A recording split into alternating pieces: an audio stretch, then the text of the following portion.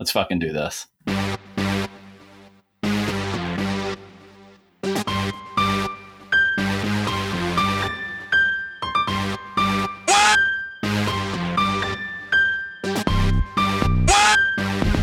Hello, and welcome to So Bad It's Bad, the podcast that takes the brain out of brainstorming. My name's John Lester. And my name is Sonesh Chainani. Sonesh. Yes, sir. How was your summer? It was pretty good, actually. I did not have my kids, and I missed them. But I got to be a grown-up and go travel and sleep and do grown-up things, and that was really fun. How about you? My summer was pretty good. One thing I didn't do is nearly die several times, which I feel like you did do. I did. I went on a ropes course. There's strong rumors. Yeah, there's strong rumors that you are cultivating a dangerous sense of almost dying yourself. Yeah. I think that's fair. I think you and I have had this conversation that the older and more settled I get, the more I'm willing to spend vast quantities of money putting myself and my kids in dangerous situations. So I had a rafting trip about 2 years ago in Ecuador. My friend Yvonne was there too. And our raft flip. And I think we both felt that we almost died. I got trapped under the raft. It was very terrifying. We were in the Amazon. It was freezing. And I vowed never to go rafting again. And so I took my kids whitewater rafting. I decided that I would get over my fear by doing it and also bringing 2 11-year-olds who have never done it before. Yeah, so that worked out good. It did actually. We had a lot of fun. And so, I was like, you know what? Sometimes you try things and they're scary and dangerous and you try them again. And then you try them a third time and you die. Exactly. And then it's all so done. That worked for whitewater rafting. And then I went on my second ever ropes course because I have a fear of heights. And that went worse than the first time. I had a panic attack. I started hugging a tree. I babbled. I got injured. I swung by my arm over a zip line. So there's really schedule no moral, I guess, is that sometimes you're scared of something. And if you try it again, you will die, I guess. And then sometimes you won't. Not sure if we should keep trying these things, but I have a feeling it's not going to stop anytime soon on my end. Here's my only request. Feel free to, chase your bliss by confronting perfectly reasonable fears that you happen to have. But can we at least record the podcast while you're doing it? Yeah, can we get this on audio? No, I think that's legit. We had an amazing Labor Day weekend in Asheville, but I just realized before that my son had kind of cut his head open in school. He fell. He's clumsy gene, runs in the family, hit his head, 6 stitches. So he had stitches and they're like, don't do anything, too kind of dangerous or physical. And I was like, absolutely. And then we went whitewater rafting. We rode a Segway. We went hiking. We went mountain biking. So I kind of didn't, it was both awesome and terrible parenting at the same time. Yeah, I don't have anywhere to send my kids in the summer, so I just end up hanging out with them mostly. And they're all right. Yeah, I do that all year long. They're all right, but yeah, I need a break. All right, well let's fucking do this. Let's think of some terrible ideas. Sure. I'm down. Our first one, I think this is our first request we've gotten via Twitter, and it's from my buddy Peter Reynolds, currently of Hong Kong. Which is a pretty chill place these fucking days. Is this our first request from the continent of Asia? It's pretty good.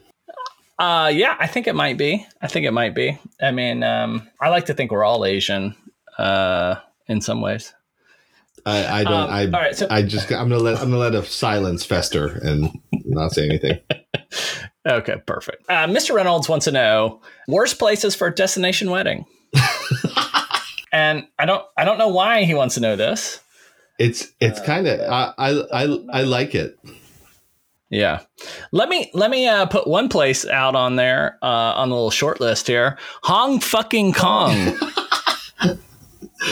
Not a great place to have a bunch of people travel to right now. What with the airports getting shut down? I love the 76 over there. I think it's funny because it's like I think some of this question, the presumption is that the people who are having the wedding are in somewhere desirable, right? Because it's not, I mean, if you're in a shit town, going to another shit town is not big a deal. But the idea of everyone in London deciding to go to like Scranton or something, or Gary, Indiana, is kind of amazing. I mean, I can imagine kind of a hipster irony aesthetic of let's intentionally go somewhere terrible as like a funny haha. But I think it would just be terrible.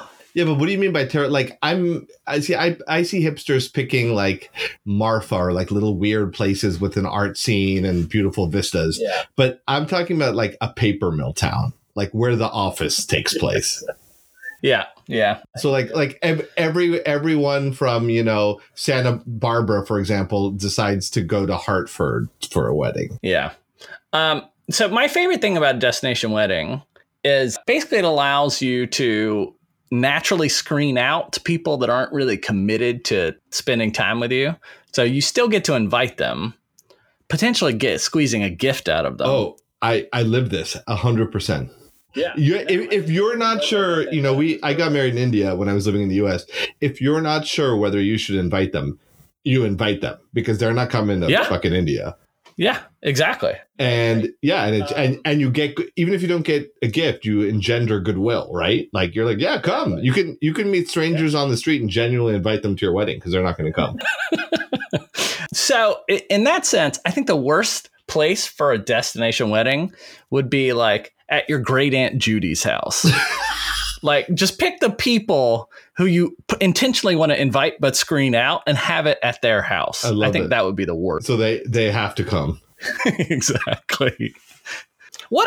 So what else do people do destination besides weddings? You know, I'm seeing a lot of wealthy Indians having weddings in places they have no connection to. It's very interesting. It's like people who live in New York or London are having weddings in Lisbon and Bali and stuff. And I don't know. It feels a little strange to me because, I mean, although those are beautiful places, you have no connection, right? No one you know lives there. Everyone has to travel somewhere where like you don't have a favorite restaurant or you don't know the place. But I'm definitely seeing that trend more. Thankfully, I think young people do that. I think as you get old, you just get married at City Hall with like your kids from previous marriages. Yeah, nobody gives a shit at that point. Yeah, it's much better. You're kind of done with that mess. I guess my question is, what besides getting married would be an event you would like make a bunch of people travel for? Like, there's not really destination birthday parties. No, but what if you scheduled your wedding around like a convention or something? So everyone comes to Charlotte, and the reason you invite them to Charlotte is because you're a Rodan and Fields MLM consultant, and there's a convention at the hotel that weekend. I like That's this kind idea. of amazing. Or you're just a geek and everyone's like, wait, why are we in this little town in Washington? And you're like, oh no, this is the Twin Peaks convention, or just like some kind of convention. Yeah. That's probably the worst place because only one of the people getting married is going to be into that. Oh God. Some kind of one of those like terrible meta conventions that's like a multi-level marketing and networking convention. That would be an amazing place to have a wedding and just stage the wedding right in the middle of that fucking thing. Yeah, because I love the idea that theoretically a destination wedding is somewhere where like your guests can do fun things, right? But if it's a convention center in, I don't know, you know, some town in the Midwest, it's like there isn't really anything to do, right? Everyone is here because you've chosen your attendance at the convention over their well-being, which I love. That's probably the worst destination wedding where that's got to be it. I think we found it. The bride gets something out of it and you've spent money and you get nothing out of it. I think that's it. Awesome. Let's move on to our next one. So this is an idea for a movie I had, and in my pre-production research, I discovered a terrible thing. But let me at least pitch my idea, and then we'll get to the terrible news I discovered.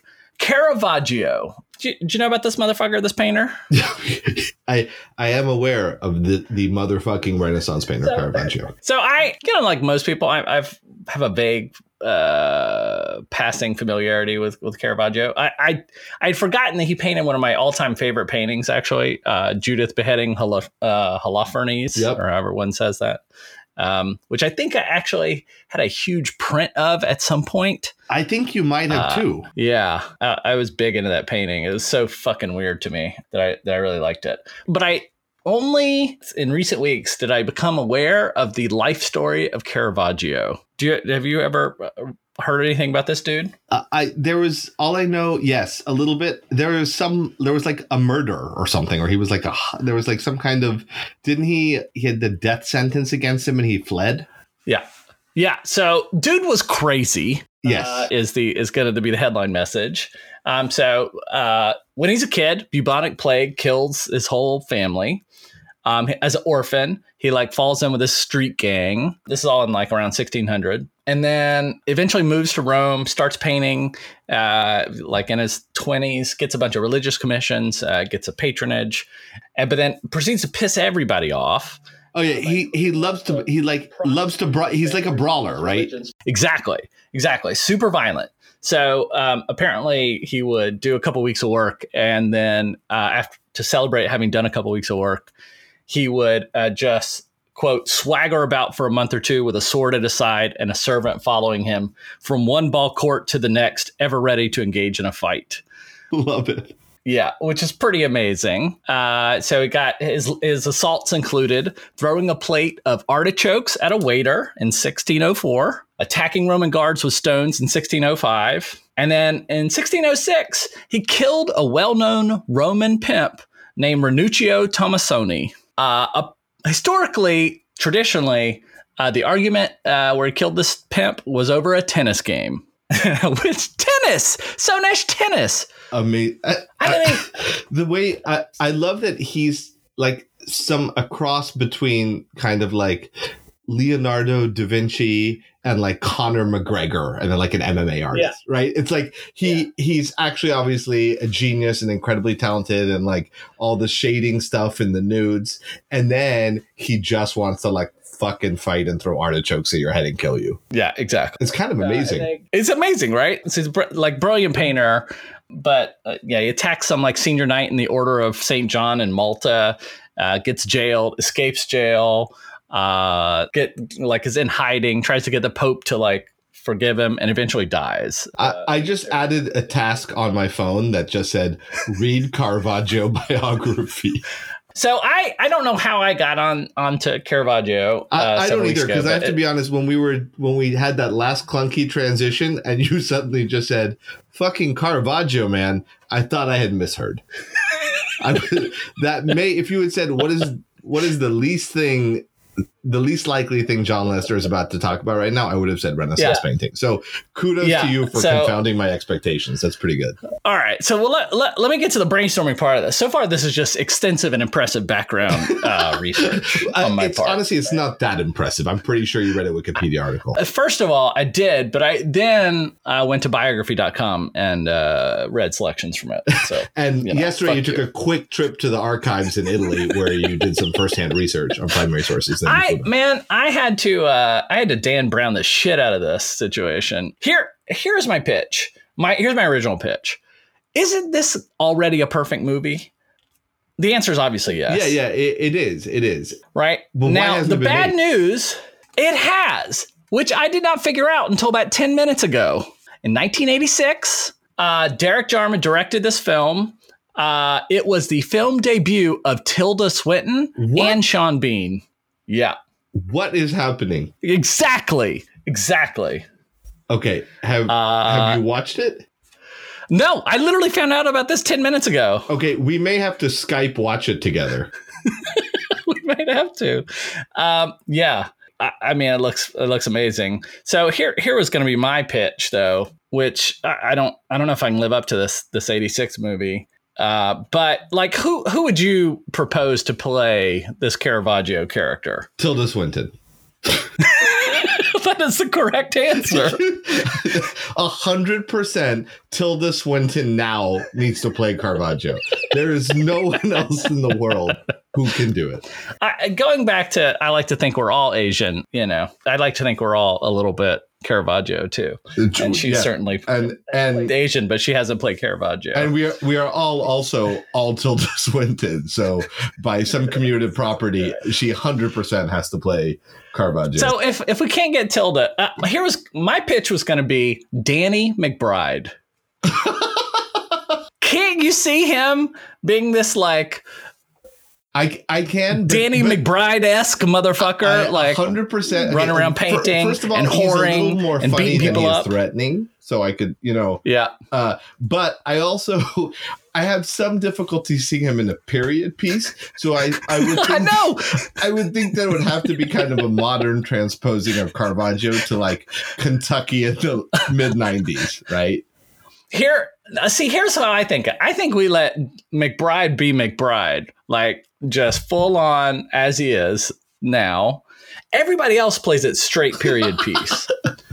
And I think for particular contrast, I think this is kind of like, in my mind, almost an Amadeus type move, where we've got the crazy, difficult to understand weirdo genius with all his bad behavior, and then we need like a more civilized but less talented painter, right? Just like in the wonderful movie Amadeus. And I'm thinking that could be played by Liam Neeson as kind of the straight guy. Okay, but here I'm kicking up a notch. What if, to complete this, you gave them different scripts and told them they were working on different projects? So you told Liam Neeson and the rest of the cast. And then you just composite it together. They're making a chamber piece about like an artist's life, and it might garner an Academy Award nomination for Best Foreign Film, right? And then you tell Danny McBride you're doing kind of a dark comedy about an artist genius, and you're going to film it in Central Europe to be a little different or something. But they just do not realize their projects are the same one. Oh, that's so good. Yeah, just green screen them together. Love it. It's going to be good. Love it. Okay. Please send us some money and we'll get that one made. Tilda, Danny, Liam, etc. Get at us. Okay. Let's turn to one of our what's the word I'm looking for? Wellsprings. Something we go back to. Well. Yeah, sure. I'll take Wellspring. Fonts, one of our fonts of inspiration. Okay. Yeah, fonts of inspiration. All right, let's go with that. On Reddit and the subreddit Sanders for President. I think we're recording here on Thursday evening. I think the Democratic presidential candidates in the United States John and I are so deeply committed to the political process, but we are even more committed to this podcast. So this stupid fucking idiotic podcast. You, our listeners and our rabid fans, need to know how devoted we are to this. So on the Sanders for President subreddit, someone has posted creative ideas for Bernie interviews. Where would you love to see Bernie? I was thinking about how well the Joe Rogan and Cardi B interviews are doing. Apparently, those are things that happen. I didn't know that. And I thought it would be a good idea to make a thread to discuss good potential shows, podcast people for Bernie to sit down and have a conversation with. I've heard a few interesting ideas, such as Danny DeVito, Mark Ruffalo, Hot Ones. Okay, so backtracking, I like the first question better posed. Where do you see Bernie? Like, to me, that was more literal. Like, Bernie's in Croatia, or like, what country do you want to see Bernie at the Great Wall? Like, where do you want to see Bernie? Like, almost like a Where's Waldo with Bernie in it. I was about to say, this would be an amazing Where's Waldo book. We just put Bernie in all kinds of places. I actually think Where's Bernie? Where actually everyone's Waldo, except there's like a cranky older man hunched over, hidden somewhere, is amazing. I also think, what about this? Let's take it up a notch. So Netflix, right? Digital, streaming, TV, movies, all that stuff, like huge catalog, except in every single thing on there, right? You go to watch Children of a Lesser God. But at some point, they've snuck in Bernie into every single thing on the streaming platform. And you have to find Bernie, right? And to be clear, this is without his consent. No, of course not. He's definitely not involved. 100% not involved. I it's love just Bernie, like in the background at some point. I love Bernie, but I can absolutely say he would not consent to this. No. Yeah, I think that would be pretty good. I do. I love it. And there's a slightly curmudgeonly Hitchcock air about him. Do you know what I mean? Hitchcock kept inserting himself in all his movies. Again, that was like a wink and a cameo. But this is better / worse because it's without his consent in a project he would abhor, and he's just there. So where's Bernie? And you know what? It's not. I just thought about this in my head. It's not really funny with any other political candidate. No. Like, where's Biden? Where's Warren? Where's Amy Klobuchar? What? No, right? but where's Bernie is brilliant. That's pretty good. Yeah, the Caravaggio movie. Bernie will be. Okay, so now we need money for two things: the Caravaggio project. We're now hiring. We need kind of expert Photoshop illustrator film editor to help us locate footage of Bernie that we can then insert into various shows and movies.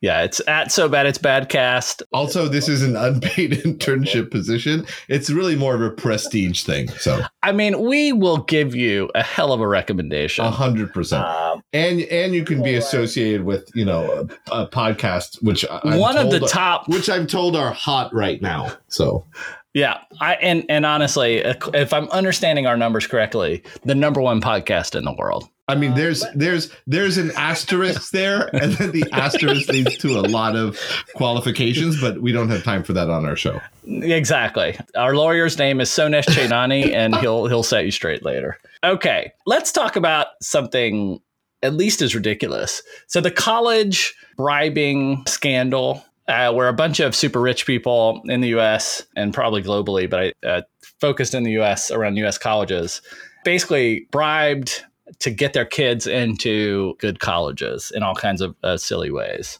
So I'm sure Sonesh heard of this whole mess. Yes, yeah, it's ridiculous. Also, different definitions of good, but whether $70 billion is worth it to get into UCLA is up for debate. Yeah, exactly. So the most famous and the people who get the most press who got caught up in this was a couple of actresses. So Felicity Huffman. And Lori Loughlin of what's the name of that show she was on? She was Aunt Becky in Full House. Yeah, Full House and Fuller House, all that fun stuff. But I did find this week, which was the most amazing thing that's come out recently in this ongoing scandal. And I'll give a hat tip to Kieran Healy, sociology professor at Duke, who for some random reason I follow on Twitter, who clued me into this LA Times story, which had the following amazing set of sentences. Yet, until Friday, Huffman had said little about why she paid a college admissions consultant $15,000 to rig her daughter's SAT score, leaving the public to wonder, why would a mother who could offer her children everything resort to fraud to get them ahead? In her letter, Huffman said she had panicked, having come to believe her daughter's low math scores on the SAT would hamstring her dreams of becoming an actress.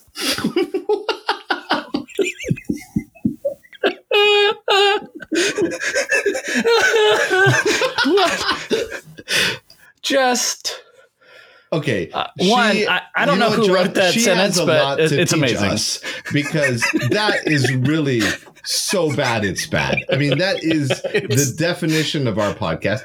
Also, presumably, she certainly bribed publicity companies to help her or pay them at least. Yeah. What team of peer-reviewed forensic publicists vetted this letter? Oh my God. It's the most amazing thing I've ever seen, I think. Unbelievable. I mean, The Birth of My Children is up there, but this might be better. Here's the world I like to imagine, and I would like this to really take off. What if we actually make really good math SAT scores a hard requirement for all actors and actresses in the future? Also, what if it's been that way all along and the casting couch is really just there's like pen and paper and a desk that you sit at, and that's what you have to do to get the part? Oh my God. By the way, you and I will get all the parts. Yeah, that's right. Yeah. Hi, calling for Tara Reid. I'm sorry. You didn't break 700 on your math SAT Tara, when you came in. It says you did trig in 11th grade, but this problem set is not impressing us. It's just, God, what a world. What a world. Okay, of that whole preposterous formulation, there were two choices. She had a 50-50 chance. She could have said her verbal and English skills, right? Which legitimately do have something to do with being a professional and trained actor. But she chose just the only one that made no sense. The math portion. Oh, it's so good. It's so good. John, thank you for digging that up. I will be laughing about that for days. Yeah. So she had to submit like a letter to the court to try and explain her fucking behavior. And this is what she came up with. If this was better than all the other alternatives, she's screwed. I'm sorry. There's just absolutely no legitimate reason if this is the best she could come up with. Let's do our thin veneer of respectability here and talk about our good cause. What do we got? Awesome. So we have it's a pretty cool organization I hadn't heard of before called Official Shirts for a Cure. Have you heard about this? Nope. So what it was established in like 2002 by a guy who photographed bands and especially punk rock. And so what it is that all these punk bands band together to provide their T-shirts. Like they don't sell them on their own websites or through a for-profit site. They sell them on the Shirts for a Cure project. And it was launched, to give basically like all the punk bands had these like concerns about homeless people or other, disenfranchised people. And so they used the proceeds from Shirts for a Cure to donate. A substantial percentage of all the proceeds go to different charities, women fighting breast cancer and other things like that. And they have about 150 bands. I have to be honest, I don't follow the punk scene that closely, but from my understanding, one of the bands was called Less Than Jake. That's a good name. The other thing is there's a band called Better Than Ezra, which is kind of famous. That I've heard of. I know, but then I was like, Less Than Jake is very good. Yeah, it's pretty good. So anyway, the shirts are only $14, and in addition to getting a shirt, and all these bands like they agree that this is their exclusive distributor. So I think it's pretty cool, actually. That's awesome. Yeah. Where do you go to get these sweet shirts? That part I forgot to write down. Please, okay. I'm gonna. I'm googling. God, I know that. On fire. We are on a roll today. It's SFAC. Period. Merchnow.com. Wait, what is it? It's not. Let's just be honest. It's not a good website, but it is legit, and it has a green check next to its name. So I think it's verified by a low-level Google employee, probably.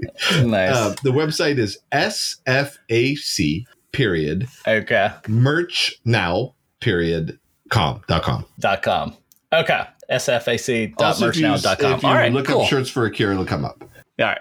Yeah. Just fucking Google Shirts for a Cure, people, to help out a good cause. I was hoping you would not say, because half the time you forget, but of course today you're like, what's the website? I'm on point. Thanks, John. Thank you. Please do go check that out. And as someone who doesn't follow punk, I can also tell you I might get some of those T-shirts because, not only does some of the proceeds go to charity, but there are some pretty cool designs. Yeah, I bet. And you can pretend that you're much cooler than you actually are. I need all the cred I can get. All right. We have come on to our celebrity career plan, which we do every episode. Talk about a celebrity who is unfairly past their prime and talk about ways we can revive them. And I'm going to take us in a slightly different direction this ep. Okay. Shel Silverstein, beloved childhood author. This motherfucker is crazy. Okay. He is one of the celebrities or people I know whose name and reputation match least with the author photo of him that appears on the back of every book. Yep. And that is the stuff of nightmares. Yeah. Okay.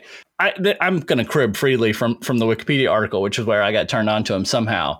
Senesh, do you remember in college that I wrote and I think performed a parody version of A Boy Named Sue? Vaguely. Yeah, I have only vague memories myself. But the incredibly famous song, Boy Named Sue, performed, of course, by Johnny Cash. Yeah, guess who wrote that song? Don't tell me Shel Silverstein. Yeah. What? Okay. So what he's famous for is the thing he did the least of in like his whole life. So he was a cartoonist primarily for many, many years. And kind of worked as a cartoonist and had a ton published in the 50s. And then eventually was like kind of dragged or convinced into writing things, at least marketed to kids. But he didn't really consider himself a kid's author. But even more so, huge songwriter. Let's see. In addition to Boy Named Sue and The Unicorn, a bunch of songs for Johnny Cash he wrote. He wrote a huge number of hits for a rock group, Dr. Hook and the Medicine Show, which I don't know. But it includes his work for that band includes a cautionary song about venereal disease called Don't Give a Dose to the One You Love Most. Oh, okay. I mean, it's good advice. Yeah. Silverstein's The Ballad of Lucy Jordan. Was recorded by Dr. Hook in 1975, re-recorded by Marianne Faithfull, Linda Carlisle, and Bobby Bare. Was in Thelma and Louise. Co-wrote a bunch of songs with a bunch of people, including Chris Christopherson, a bunch of random people, Peter, Paul, and Mary. Just like a huge songwriter. Didn't he also live in because I have friends who moved to Miami from Sausalito, like a houseboat. And I think they said that Shel Silverstein lived in that community. So he had lived on a houseboat in Sausalito and was, I think, smoked a lot of weed and was kind of like part of that scene, which is kind of amazing. Yeah, definitely. I think he, spent time in Key West, and that's where he ended up. That's awesome. So he's obviously dead. I just confirmed in 2017, you could have bought Shel Silverstein's old houseboat for $375,000, which seems like kind of a deal for the Bay Area. Got a pretty good deal. Okay. Can we still get that? That was 2017, and it was in Curbed and BuzzFeed, so I'm sure someone bought it. Some douchebag millennial hipster, I'm sure. Yeah. He also wrote a song called Fuck 'Em. Okay. And a sequel to Boy Named Sue called A Father of a Boy Named Sue. He also wrote a poem not for kids about smoke and reefer called The Great Smoke Off. So, Shel Silverstein, how do we bring this guy back from his, I'm just going to go ahead and say it, unjustly child-centered reputation? Yeah, that's a good point. I think we have to involve him in something that's extremely adult, basically. Yeah. So, he could be like a national cannabis promotion figure, or like I'm just trying to figure out.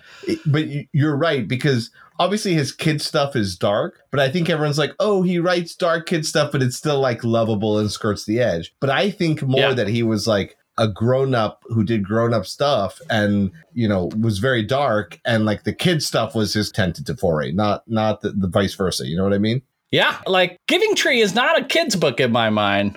I mean, that's just how it's been marketed. It's one of the few things where I can barely see the cover without having a strong emotional reaction. Yeah. All right. So, yeah, maybe some kind of weed company now that weed's becoming big legal business. I could see, and the other thing is he has, I obviously I've never seen him in person because he's dead, but he has a very like Brawndo, Mr. Clean kind of like, I mean, if he was a bouncer at a bar and told me not to go in, I would run in the other direction. So I do think some kind of cannabis / enforcer I don't know. I think making use of his physical presence would be kind of amazing.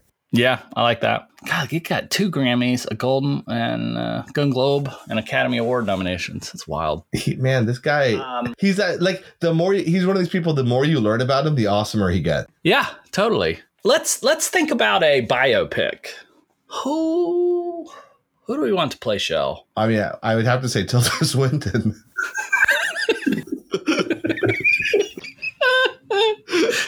Okay. Derek Jarman who's also dead, I believe, is directing Tilda Swinton in a biopic of Shel Silverstein. Where every other character in the movie is played by Danny McBride. and of course they're giving different scripts. Boom, nailed it. And somewhere in every scene, if you look closely, there's Bernie. We found him. There he is. He's in the background. I do want to see Tilda Swinton and Bernie Sanders inhabit. Even if they're not actually acting together, I wanted that Photoshop. Do you know what I mean? I want them to cohabit the same space, interacting with each other somehow. I feel like Tilda Swinton as Bernie Sanders is a movie I would watch. Oh, I love how we've just ditched Shel Silverstein and we're just talking here. What about if Tilda? No. I want the movie. You know how they made that horrible movie about Barack Obama when he was young called Barry? I want Bernie with Tilda Swinton playing a young Bernie on his Vermont commune, like writing radical poetry and making love in fields. I'm so down with this. Yeah, and his best friend Shel is there, and he's like, "Hey, Bernie, you could do so much more. You should write kids' books. Come write songs with me for Johnny Cash and live on a houseboat." Exactly. Yeah, and it turns out Bernie's the one that talks him into writing kids' books. So I think what we've basically decided is, although we have not fixed on like the media or exact details or even vague details, our project is going to feature prominently Bernie Sanders, Tilda Swinton, and of course Shel Silverstein, who is dead, by the way, so it'll get a little tricky. And that combination we can mocap Shel. Yeah. If you're a person in the world who doesn't like at least or admire at least one of those three people, just fuck off. Yeah. Right? Like, go fuck yourself. Yeah. If that's your team, there's no project that team can't tackle. Well, there's no project you and I are going to come up. Just stop listening to this podcast because it's pointless. I think that is the end point for this particular. When a podcast tells you to stop listening to it, I think that's a natural ending. Yeah. We'll keep talking, but we're going to stop recording. How about that? We've got several hours of work right now. Thank you all for listening so much. Go tell somebody about the podcast and tell them, just search for So Bad It's Bad on any podcast app. And if you have any connections to Bernie Sanders or Tilda Swinton or the people who can disinter Shel Silverstein, please let us know. Yeah, please hit us up. We are at ideas@sobaditsbad.com or at sobaditsbadcast on Twitter. You can post about it on Facebook. And send us any questions or ideas. We need prompts. We are here to give you our terrible ideas. All right. Bye, guys. We're out.